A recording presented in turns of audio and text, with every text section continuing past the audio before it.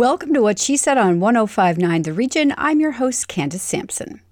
Thanksgiving is behind us for another year, and so let me be one of the first to put the Christmas squeeze on you and share that it's now less than 70 days away. I share because I care, and if you're a last-minute shopper, you may want to reconsider that habit this year, with supply chain issues already creating shortages of goods in stores. If there was ever a year to plan ahead, this would be it, my friends. Pulling us back to the moment, though, it's still my birthday month, and so I'm continuing with more giveaways over on What She Said Talk's Instagram page, so be sure to pop on over for a chance to win a skincare package from Graydon Skincare. But first, you absolutely don't want to miss today's show. My first guest has a massive social media following around the globe and is the author of 2 best-selling books, The Vagina Bible and The Menopause Manifesto. Dr. Jen Gunter joins me to discuss why feminism needs to be a part of any discussion we have around menopause, and she shares her thoughts on hormone replacement therapy. RBC She's the Boss this week is talking with Monique Chan from Bruized. Bruized wants to create change within our community, promote low-waste living, and inspire healthy discussions about how we as individuals can mitigate food waste in our daily lives, all while you enjoy their delicious 100% plant-based products that keep great food out of landfills. Anne Brody zooms in this week with a very quick wrap-up of can't miss movies and shows, plus a quick interview with Rebecca Ferguson and Danny Villeneuve from the much-anticipated remake of Dune. Staying healthy is top of mind for all of us right now, so I'm thrilled that New Roots Herbal is joining us for a series of sponsored segments on common health issues women face. Today, we're taking a closer look at the benefits probiotics can have in your life, and it goes far beyond just taking them after a round of antibiotics. Dr. Darcy Pollock joins me to share what probiotics are, the many benefits to our microbiome, and what you should look for before you purchase. When Dr. Christina Gervais took a step back from her duties in the delivery room, she didn't realize that an album was about to be born. With all of the raw emotion that accompanies a midlife in transition, Christina's debut album tells a story of a self-discovery that is better late than never. She joins me to discuss why she chased a dream while keeping her day job. Finally, we all have a story to share, but many of us don't know where to start. Tanya Goff is the founder of Storybuilder, a creative writing platform for new and aspiring writers that will help you take your story out of your head and onto the page. It's another full week at What She Said with interviews that empower, educate, and entertain. So let's jump in right now on 105.9 The Region.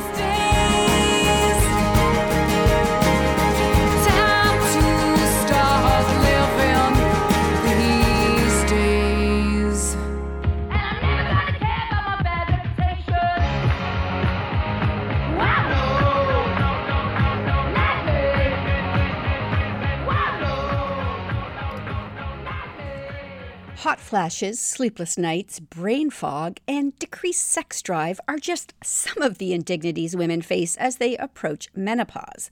But perhaps the worst offense is the lack of education we've had on a period that will encompass a full 1/3 of our lives. That is until now.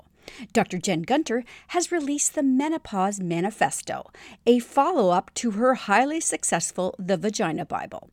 Dr. Gunter sat down with me for a 30-minute interview recently to discuss menopause, medical misogyny, and more. Today, I'm sharing the first 10 minutes of that interview here. You can catch the rest on What She Said with Candace Sampson on your favorite podcast provider. Welcome to What She Said, Dr. Gunter. Thank you. Thank you for having me. I have never felt more pressure to deliver for my audience than I do right now. So I'm not even going to take you out for dinner. I'm going to jump right in. All right, let's get to it. Why is feminism such an integral part of the conversation around menopause? Feminism is an important part of the conversation around menopause because, menopause has been weaponized against women since the beginning of time. I mean, it's sort of been viewed as sort of an aging out of relevance, which is, of course, ridiculous because that's just a patriarchal notion. But I think this idea that a woman's worth ends with her reproductive capability is incredibly patriarchal. And, this feminist menopause, it doesn't accept, that shoddy hypothesis because one, it's incorrect, but two, it's incredibly damaging.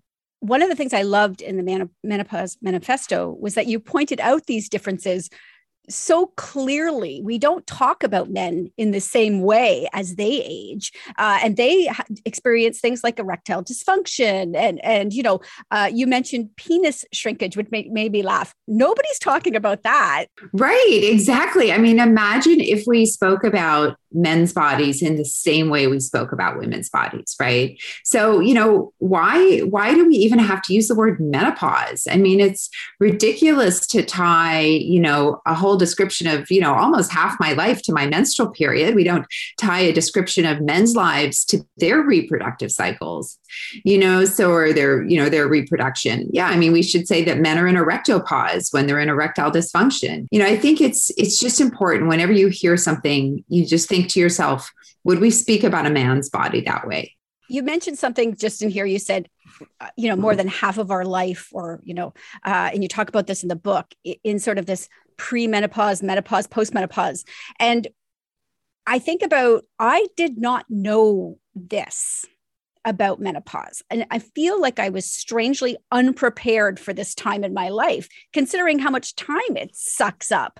So when should we be teaching this with, when we're teaching about puberty? Should it be later on in the education cycle? The reality is women just don't know enough about it. Well, I think that your experience is very common. You're sort of entering into the menopause transition and knowing nothing about it. I mean, imagine if you entered into pregnancy knowing as much about pregnancy as you do about menopause, right? Like you'd be like, why is this thing growing in my belly? What is going on here?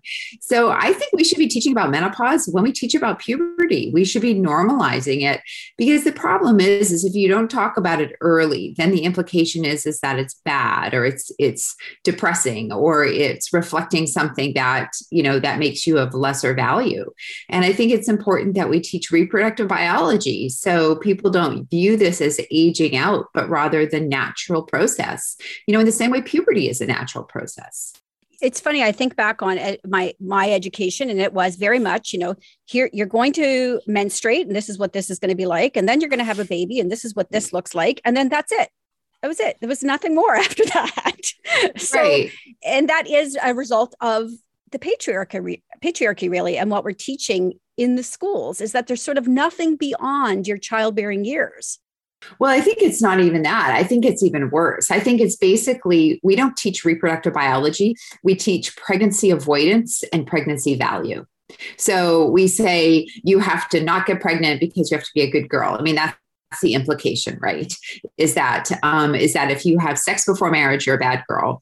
But then once you decide to be married and have sex, then, your job is a breeder.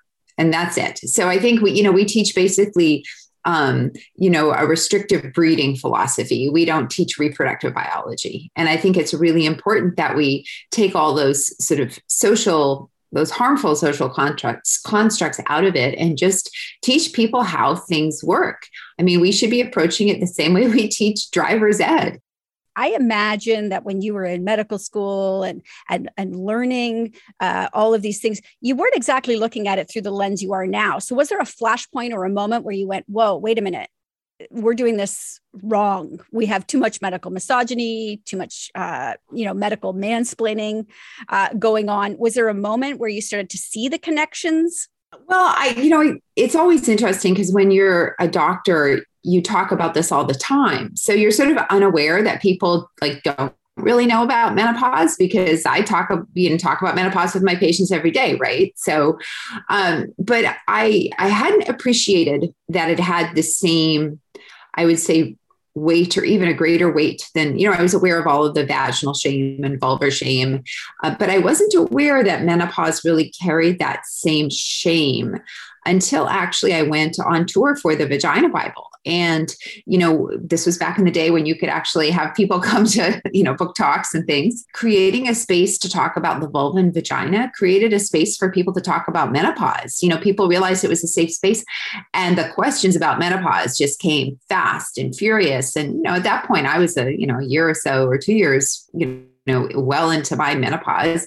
And I was like, whoa, it was a bit of a moment for me to realize that actually, as much, that the vulva and the vagina were worthy of shame, and the menopause was so awful that it wasn't even worthy of that. It was just complete dismissal. And so I just thought, wow, I guess that's the next book. So when you started experiencing perimenopause symptoms, did you have moments that surprised you, considering you've literally written the book now on menopause? Like, have you had those moments? The only thing that really took me aback was how a hot flush actually feels.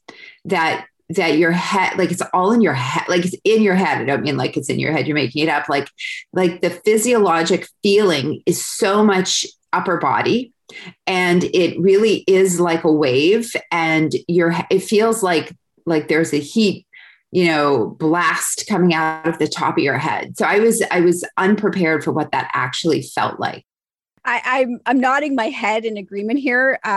I was having 20 to 30 hot flashes a day. And in reading your book, you literally mentioned 20 to 30, which made me laugh because that makes me a super flasher. Yeah, super flusher. Yeah, exactly. And I was struggling with, do I take hormones? Because I was scared to take them because there is so much confusion in and around that. And for me, it just became this point of, I need quality of life. I was getting really miserable. So I started taking estrogen. The hot flashes or flushes or hot bloom, as you called it, has become less. But so why, for women who are thinking about hormone replacement therapy, what is sort of the science on that right now? Is it generally safe? Well, I mean, it's always hard to sort of sum up a therapy into a few lines, but yeah, I would say overall, it's a very safe therapy. The risks are in a very rare and rare range. And, people look at risk differently. And I always tell people, you have to look at everything has risk. If you take Tylenol, there's a small risk of liver injury. If you drive a car, there is a risk that you are going to get into an accident, no matter how careful you are. And so, every time you go to the grocery store, do you assess that risk? You just do it because you have to go to the grocery store. You have to get food, right? It's important just to explain to people that the risks are there, but they're very, very low. And overall, if people are in the right category, because obviously there's people who hormones are not recommended for. So for example, if you're 65, we wouldn't recommend starting it because over the age of 60, there is an increased risk of dementia and heart disease associated with starting hormones. But if you're under the age of 60 or less than 10 years from your final period, and you're not at incredibly high risk of breast cancer, for other reasons, and don't have an incredibly high risk for cardiovascular disease, then hormone replacement therapy, or what we like to call now menopausal hormone therapy, is really a very safe therapy. But like every therapy, if you don't need it, you shouldn't be on it. So if you're not having any symptoms, if you're doing just fine, then you don't need it. You've been listening to an interview with Dr. Jen Gunter on What She Said. For the full half-hour interview, be sure to subscribe to What She Said with Candace Sampson on your favorite podcast provider right now. We'll be back with more great interviews after this.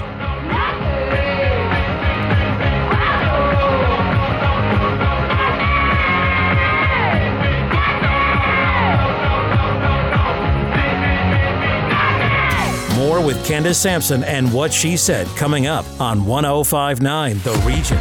Welcome back to What She Said with Candace Sampson on 105.9 The Region.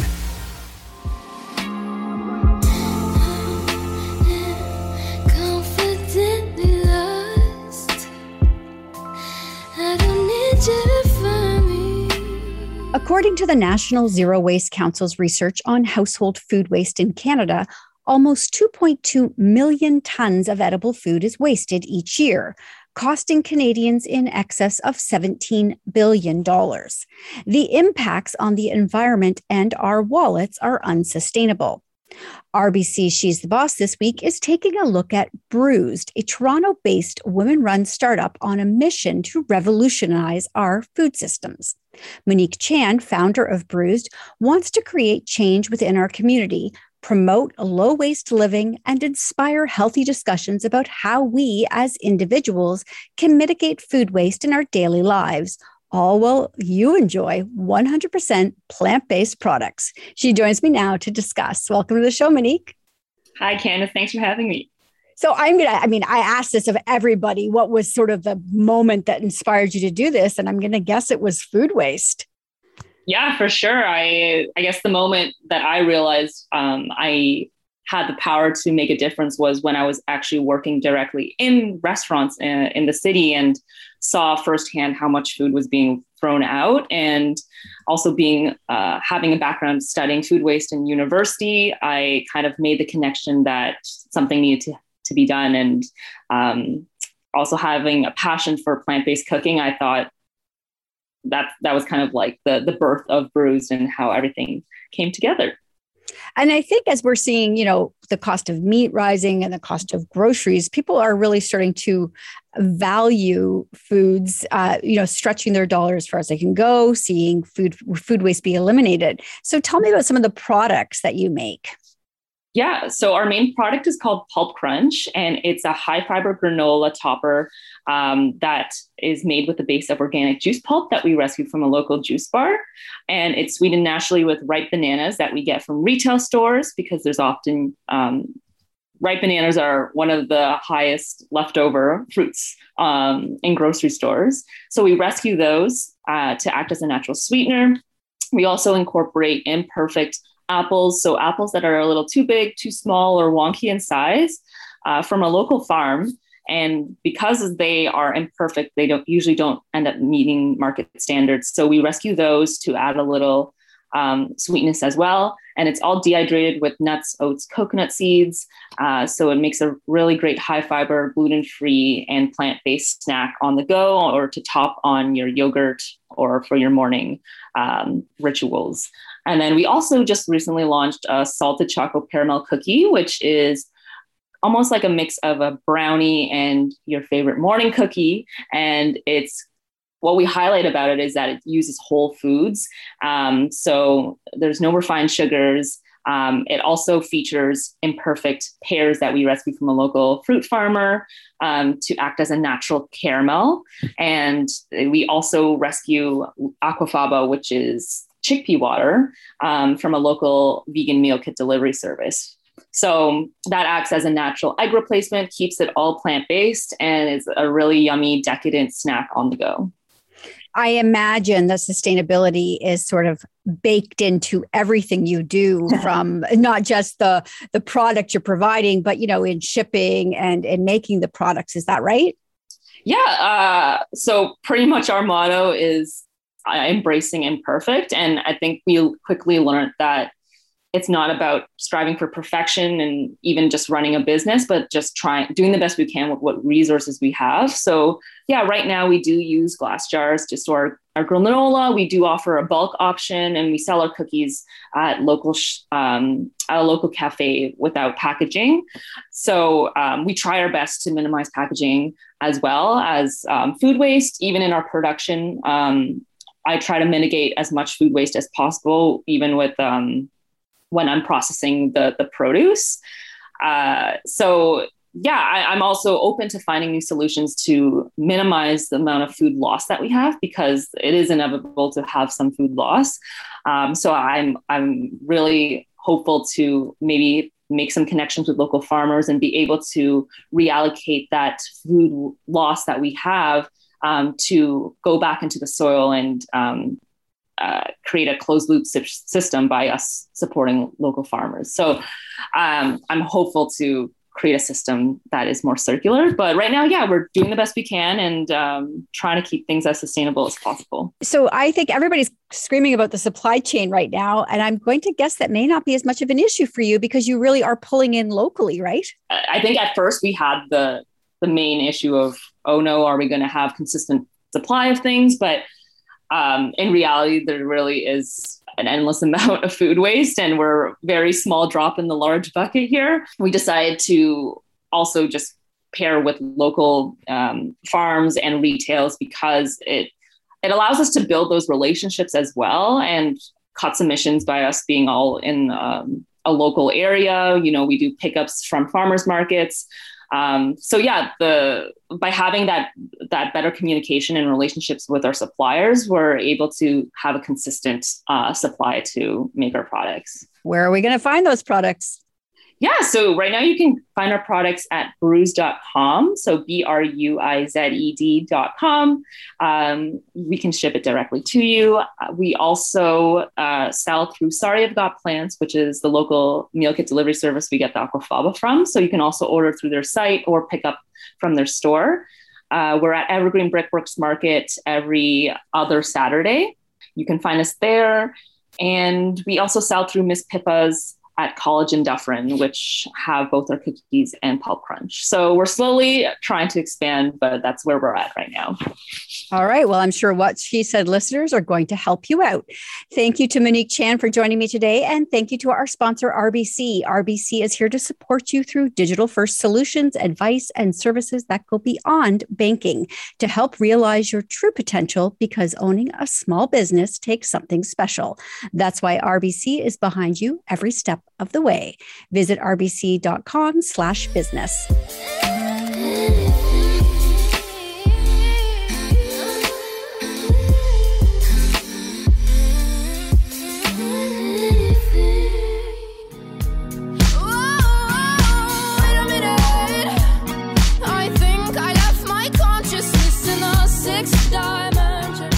Joining me now for Saturday Night at the Movies is Anne Brody, and we are going to get into it super fast because Anne has 2 movies we must see, 1 show you definitely want to avoid, and an interview with Rebecca Ferguson and Denis Villeneuve from the new movie Dune. All right, Anne, get into it. What can we not miss?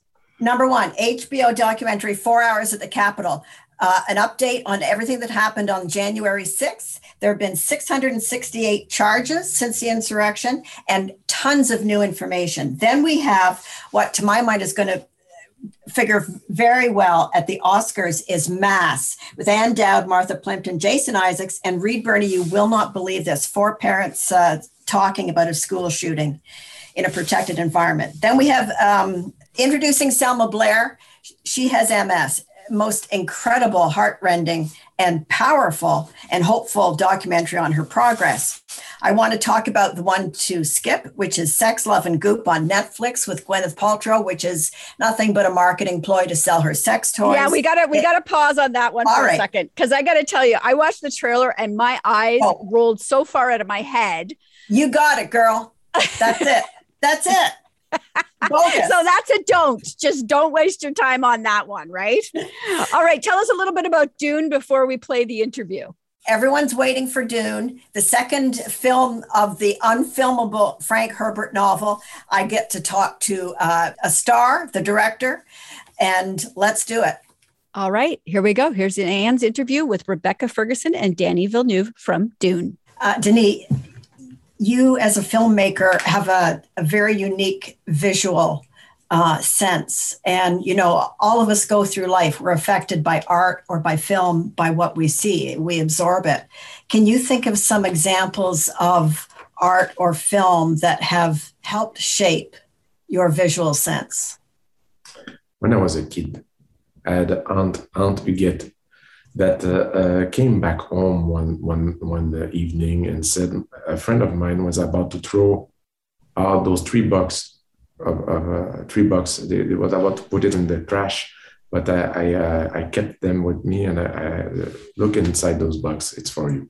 And in the box were filled with graphic novels from European graphic novels called Métal Hurlant, and Pilot, and the Métal Hurlant. It was filled with insane imagination coming from great artists like Bruized, Bilal, Moebius, Mézières, Christin, all these artists that, I've so many of them that I was maybe 8 or 9 years old. It was a total aesthetic shock for me to go through those graphic novels and discover the visions of those artists that still today are fueling me, and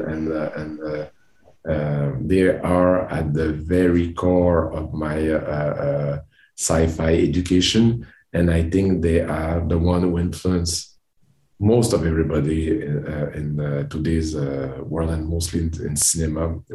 These guys were the visual pioneers of modern sci-fi, and I owe them everything. And you know what? When I was in Paris, I had the chance to finally meet two of those masters that came to the Paris premiere. And I was moved to tears to meet Jean-Pierre Dionnet and Philippe Drouillet, who are two of my childhood heroes. You know, these guys are masters. You're working on Dune Part 2 and also doing a television adaptation. So you're handing the foreseeable future over to this massive project. Will you ever return to making small, intimate films? That I love them so much. Thank you, madam. The thing is, all my movies in a way in my mind are equal. It's just that some of them require more physical energy. And I think that I have this energy now to tackle bigger challenges. But definitely one day I might go back to something a bit more intimate. Right now, it's just that I have the resources and to bring some of my dreams that are a bit ambitious, and I have the energy. So that's why so in the upcoming years, let's say that my two next, I'm just saying this, I'm a bit tired. my two next projects are not very small, yeah, but it may be in the future, I would go back in.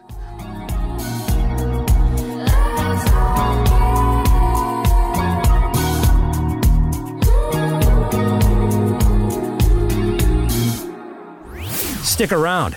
More What She Said with Candace Sampson coming up on 105.9 The Region. Welcome back to What She Said with Candace Sampson on 105.9 The Region.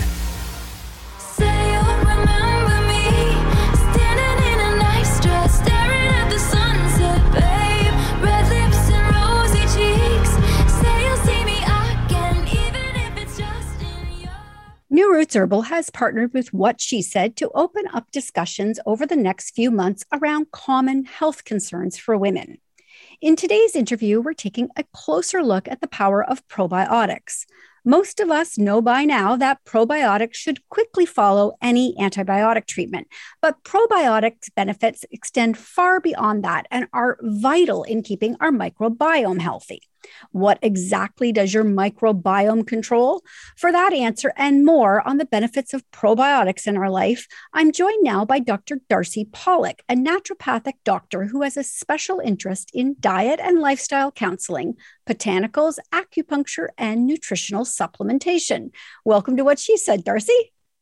Hi there. Thanks for having me. All right, let's get into it. What's the microbiome? So the microbiome is basically our gut bacteria, and our gut bacteria house about 70 to 80% of our immune system. So when we think of the gut microbiome, we're just thinking of all of our immunity. And it's pretty awesome because what can happen is our gut microbes can basically produce substances that inhibit pathogen production. So that's the biggest part of our immune system. And that's why probiotics help so much with colds and flus.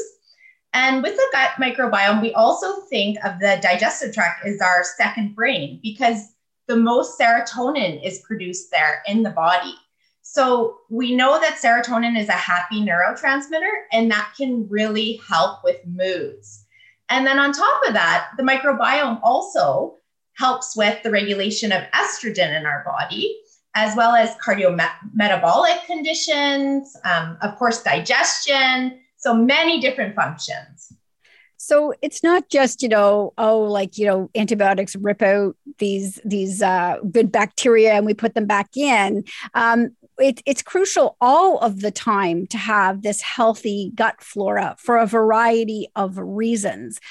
So it's brain health. How about heart health? New studies are looking at the effects on our cardiovascular system, which is incredible. We're seeing lowering of cholesterol with probiotics, lowering of blood pressure with probiotics. We're also even seeing weight loss with probiotics, especially mid-abdominal weight. So it's really interesting. Some thyroid conditions are being studied for benefit with probiotics as well. And for women specifically, can we talk about the importance of probiotics for women? Yeah, so like I mentioned, the gut bacteria will help regulate the amount of estrogen that's around in the body. So what can happen is if the gut is dysbiotic, meaning there's too much good versus bad bacteria, or there's not a diversity in the gut bacteria, we can end up having estrogen either floating around in too high amounts in the system or not being detoxed properly out of the digestive tract. So when I think of estrogen dominant symptoms and symptoms that may benefit from probiotic supplementation, I'm thinking of irregular cycles or heavy cycles, acne, bloating, PMS, weight gain, those kinds of things. So this is huge. I mean, on top of taking, vitamin D daily and, our vitamin C, probiotics should really be a daily thing.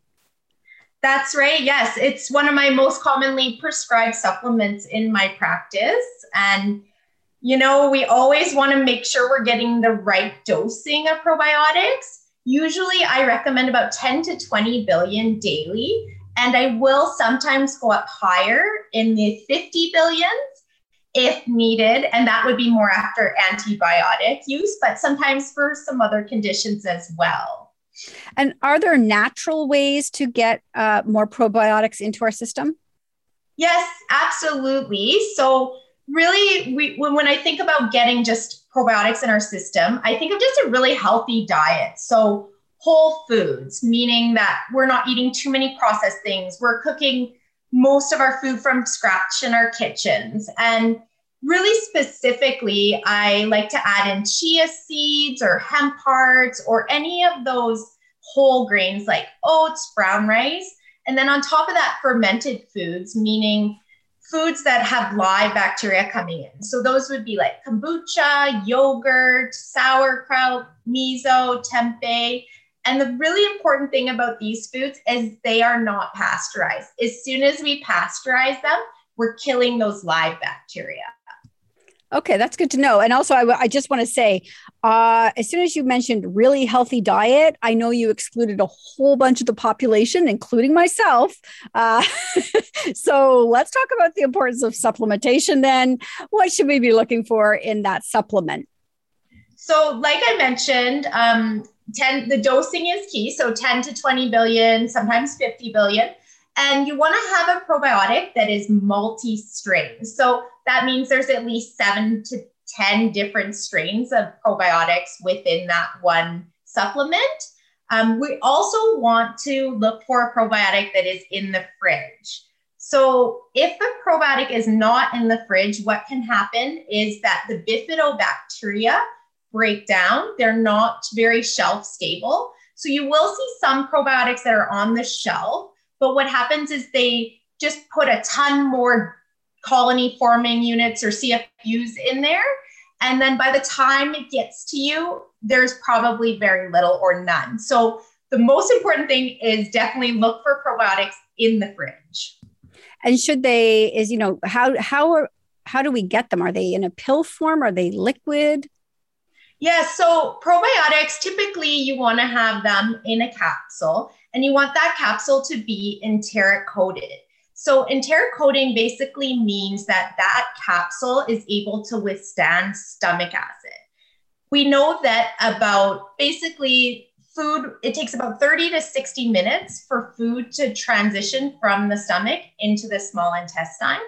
So we need a probiotic capsule that can withstand that pH of 1 to 3, which is in the stomach. And we want that probiotic to be released in the digestive tract, which is a pH of about 5. So if we don't have enteric coating, it's just all going to be destroyed in the stomach, and you're not going to get that live bacteria to the digestive tract where it's going to have the response you want. So what is enteric coating? What is it made of? Like, is it, that it dissolves into our system? I'm going to assume it's safe, but what is it made of? Yeah, so some enteric coatings are made of plastic, so you definitely want to steer clear of those ones. The best ones are usually made of plant fibers, and those are really the cleanest of them. You don't really want to be ingesting plastic, obviously. I'm surprised actually to hear that we even allow that. I'm shocked. Yeah, it's disappointing. Sometimes supplements aren't regulated as well as they could be. Okay, so let's talk about that then. So we walk into a store and here's what we're looking for. We're looking for probiotics in the fridge, right? Yeah. 10 to 20 billion? Yeah. Of bacteria. Is that what I'm saying? That right? Yeah, 10 to 20 billion bacterial. That'll be the dose of it. Okay. And we want them to be enteric coated, but with a natural enteric coating, not a plastic coating. That's right. And even better, I'd say a bonus for my requirement of probiotics is to have them third-party tested or lab tested properly. And that means that basically they're tested in a way that what's in that capsule is what is in the capsule, not that it's going to be lost once it's taken, right? So that kind of extra testing just is next level. And then you know what you're putting in your body is going to actually have the effect you're wanting to see. Okay, this was incredibly informative. I mean, I have probiotics in my fridge, and I have to tell you, I kind of haven't really been very diligent with them. But now that we're heading into winter, and I think I'm going to definitely be adding this with my daily. If people want to connect with you, Darcy, where can they find you? My main clinic is in Kimberley, British Columbia. I'm called Roots to Health Naturopathic Clinic. So you can just give us a Google. We've got a Facebook and an Instagram. Okay. Wonderful. And so if people want to know more about, obviously, probiotics, they can go to newrootsherbal.com and they have all of their probiotics listed there. And I can tell you that their enteric coating is natural. I know that for sure. So go check it out. Darcy, thank you so much for joining me. Thank you for having me.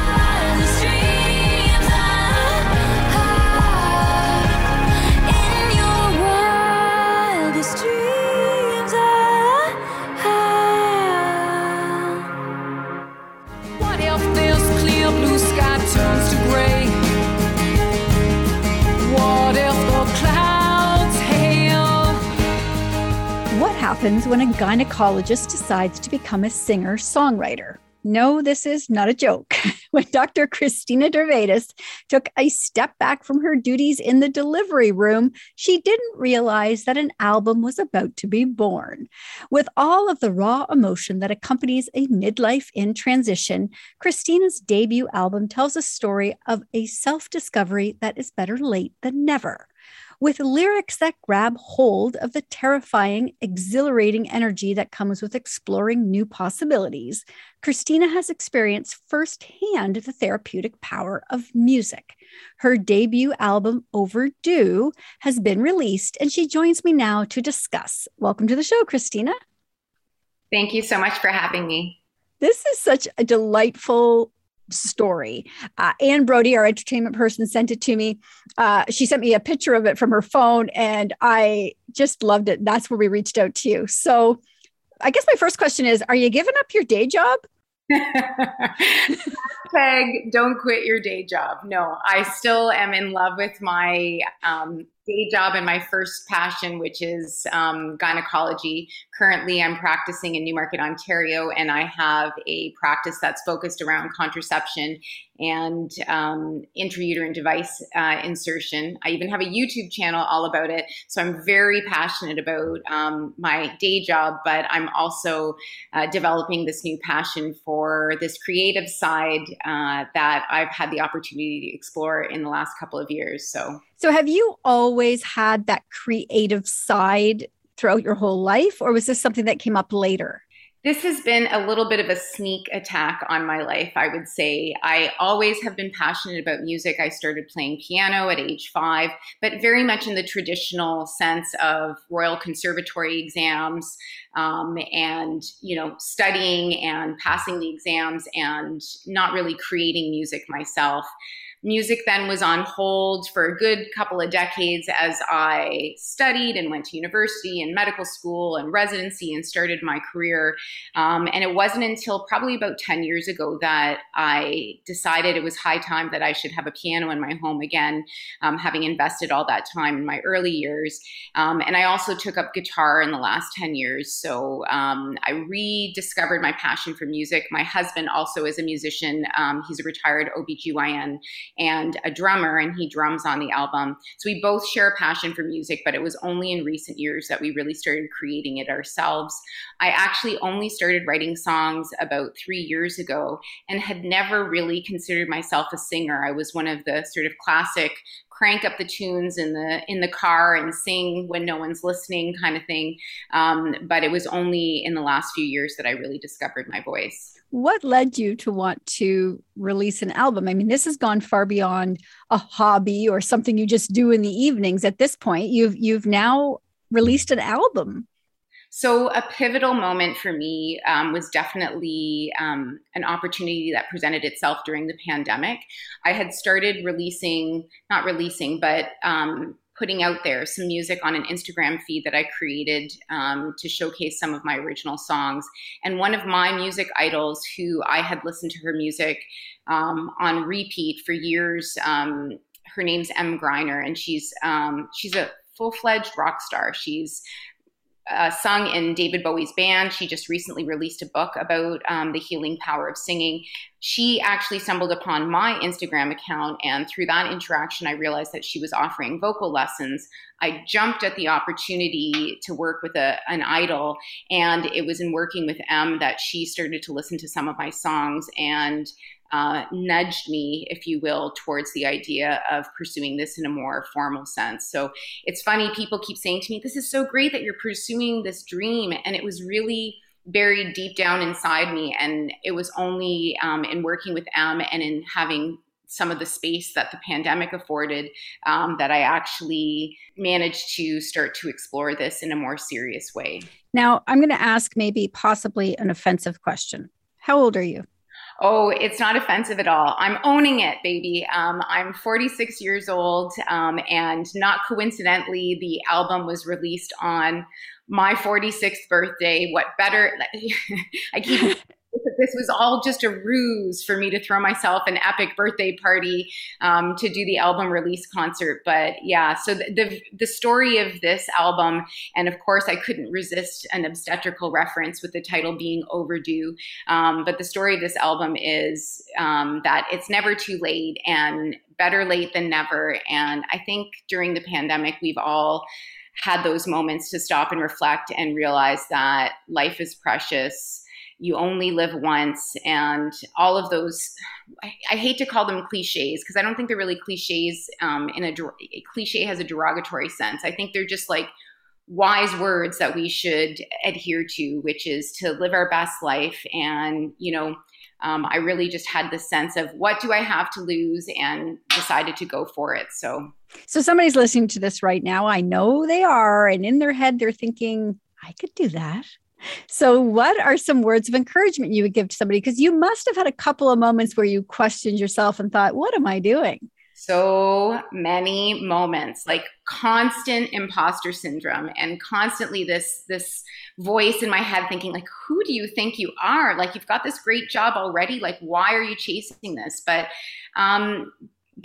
I think the advice that I would say to anyone out there that this is sparking something, if there's that little voice in the back of your head, don't ignore it, and realize that, your life doesn't have to fit in the confines of a narrowly defined or traditional, if you will, definition that we are are humans in a larger sense, in that we have so many different aspects of our lives that we can explore. And I think it's unfortunate to narrow ourselves into or pigeonhole ourselves into one definition. And certainly, I think I was guilty of that for so many years as a physician. There's a certain set of expectations around that. And I never really even dreamed of exploring this more creative side to my life. So I'd say, don't pigeonhole yourself.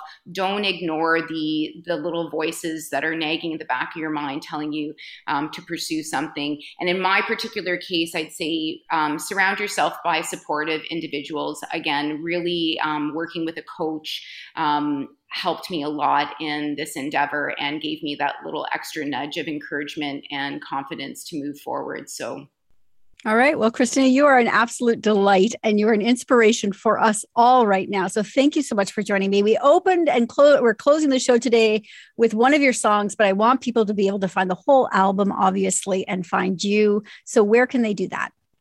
So the album is streaming everywhere on all streaming platforms, Spotify, Apple Music, iTunes, all the things. If you're having difficulty finding it, you can also head to my website, ChristinaDervatis.com, and all of the links will be there. All right. Wonderful. Thank you so much for joining me today. Thanks so much for having me.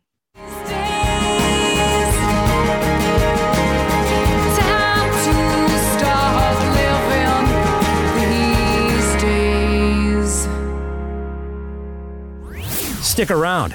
More What She Said with Candace Sampson coming up on 105.9 The Region. Ever wonder if your probiotics are really working for you? To get their full benefits, you need to ensure they are not destroyed by harsh stomach acid. Clinical studies prove that enteric coating guarantees safe intestinal delivery of live, active probiotic cells. New Roots Herbal offers a range of GPS enteric-coated probiotics formulated to meet your specific needs. Available exclusively at fine health food stores. Find them in the refrigerated section. To ensure these products are right for you, always read and follow the label. Welcome back to What She Said with Candace Sampson on 105.9 The Region.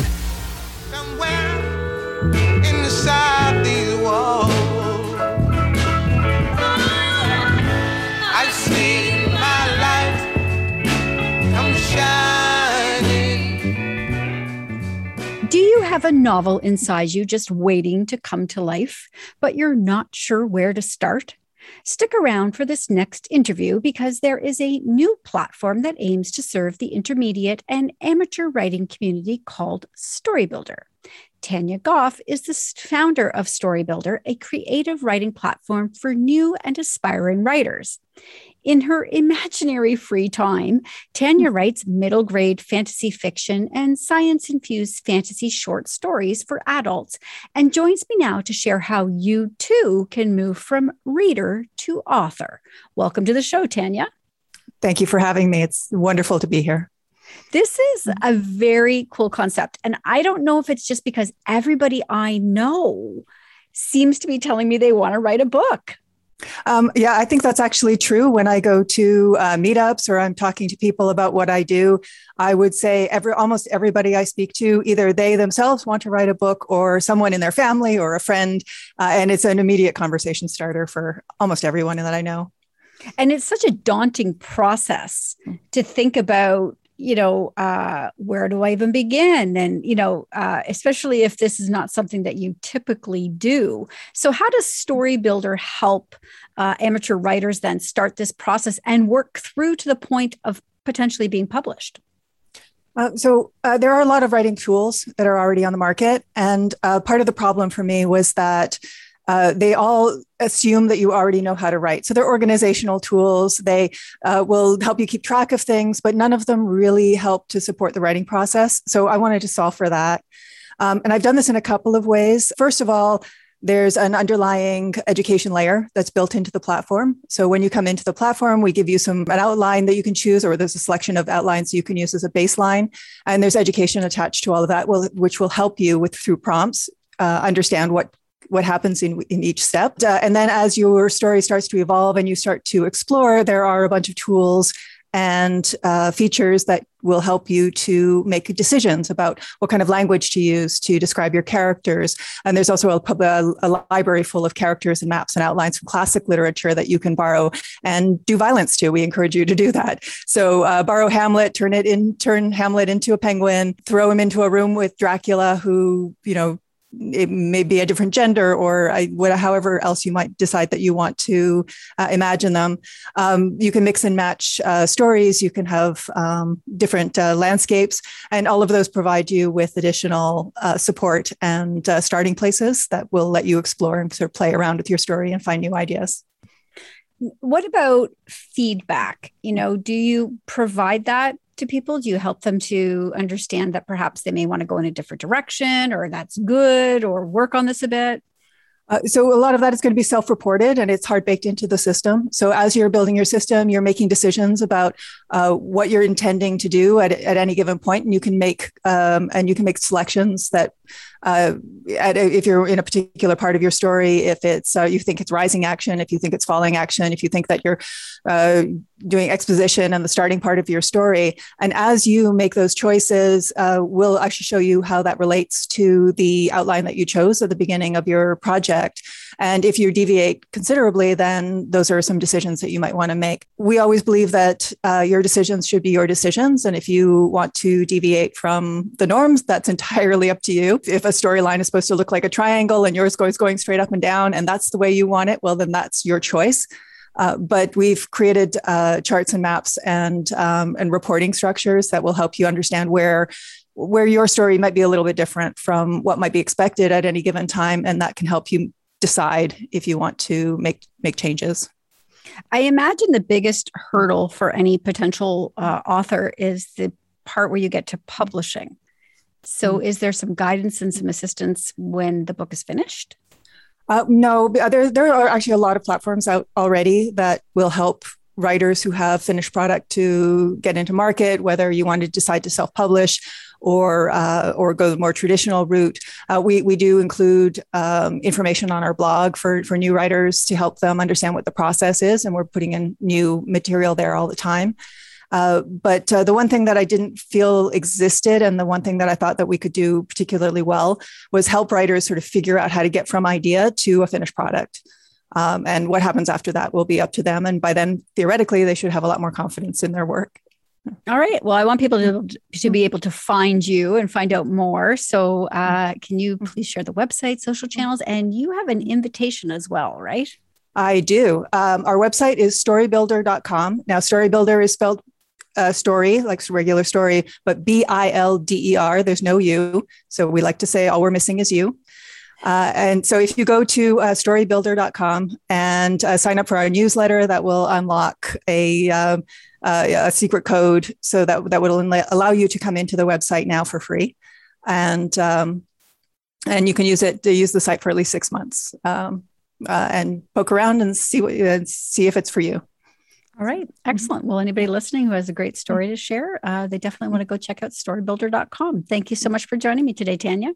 Thank you so much for having me. That's it for What She Said for this week. Stay up to date with our newsletter by signing up at whatshesaidtalk.com. And be sure to follow on social at What She Said Talk on Facebook, Instagram, and Twitter for videos of these interviews and more. Finally, be sure to subscribe to What She Said with Candace Sampson on Apple and Spotify to re-listen to this episode and find full details for all of today's guests. I'll be back next week with more What She Said on 105.9 The Region. Time to start living these days. Previous episodes of What She Said on 1059theregion.com.